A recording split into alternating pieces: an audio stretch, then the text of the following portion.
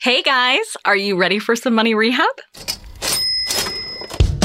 Wall Street has been completely upended by an unlikely player, GameStop. And should I have a 401k? But you don't do it? No, I know. Girl! You think the whole world revolves around you and your money? Well, it doesn't. Charge for wasting our time. I will take a check like a old school check. You recognize her from anchoring on CNN, CNBC, and Bloomberg. The only financial expert you don't need a dictionary to understand. Nicole Lapin. When you're mapping out your plot to take over the retirement world, you can't keep this plan in a vacuum. I see this happen all the time. People create specific budgets for saving for retirement and note how much they'll need to save monthly to reach that goal. Great. But then they don't add in the expenses they need to upkeep while they're saving, like a mortgage, a car note, student loans, or cell phone bills. Hello. Don't forget all of the other financial obligations you have. If you drain your savings account for the sake of filling your retirement account, how the heck are you going to pay for groceries? As you know, retirement accounts involve tying up your savings with big incentives to not touch the money in that account until you retire. That could mean that you might not touch that money for 30 years, depending on how old you are and when you want to retire. In that way, retirement accounts are pretty damn similar to mortgages. A big chunk of money is tied up for 30 years. See the similarities? Houses are illiquid assets, meaning they're notoriously hard to melt into cash when you need it most. You should think of retirement accounts the same way. Is now the best time to tuck that money away? Here are the 2 things you should be able to say hell yes to before putting a big chunk of your money into a retirement account. Number 1, is your emergency fund in check? The pandemic is a perfect example of how unpredictable life can be. For these unexpected challenges that life inevitably throws our way, we need some cash squirreled away. A doomsday fund, a treasure chest, an oh crap fund, a break-in-case of emergency fund. Whatever you want to call it, you need one. Now, my recommendation for how much you should put in your emergency fund differs depending on your job situation and which industry you work in. But generally, I suggest you have enough reserves to cover your monthly expenses in a bare bones budget for 6 to 9 months. Number 2. Have you paid off high interest bearing debt? If you have outstanding debt, you'll want to crunch the numbers to see whether it makes more financial sense for you to wait to make big retirement contributions until after you've paid off the entirety of your debt. If you have credit card debt with, let's say, an interest rate of 15% and you're making 5% on your retirement accounts, you're accumulating debt faster than you're earning returns in that retirement account. So in that scenario, you'd want to pay off your debt before going ham with your retirement accounts. Once your emergency fund is in good shape and that debt monkey is off your back, you're ready to go all out for retirement. Now, all of that said, when it comes to retirement, it's not all about the money. I know this will come as a shock to you because I always have my mind on my money and my money on my mind. But planning for retirement has become synonymous with saving for retirement. And don't get me wrong, I love that because setting up your retirement finances is a very important, if not the most important part of retirement planning. But it's not everything.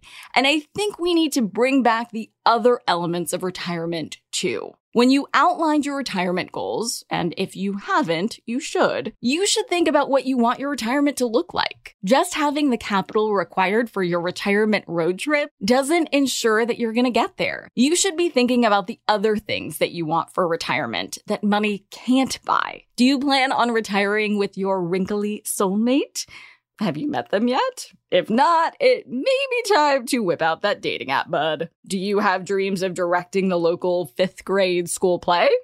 If so, you might want to start getting involved with your local middle school. Or do you want to retire in Paris and eat a croissant every day?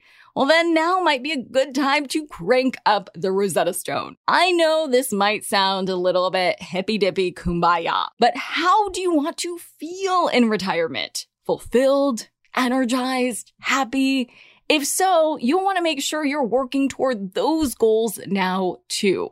Is there a certain level of seniority that you want to reach in your company before you retire? Do you want to write the great American novel? Ask yourself, what career successes do you want to be able to look back on when you retire? Then do them.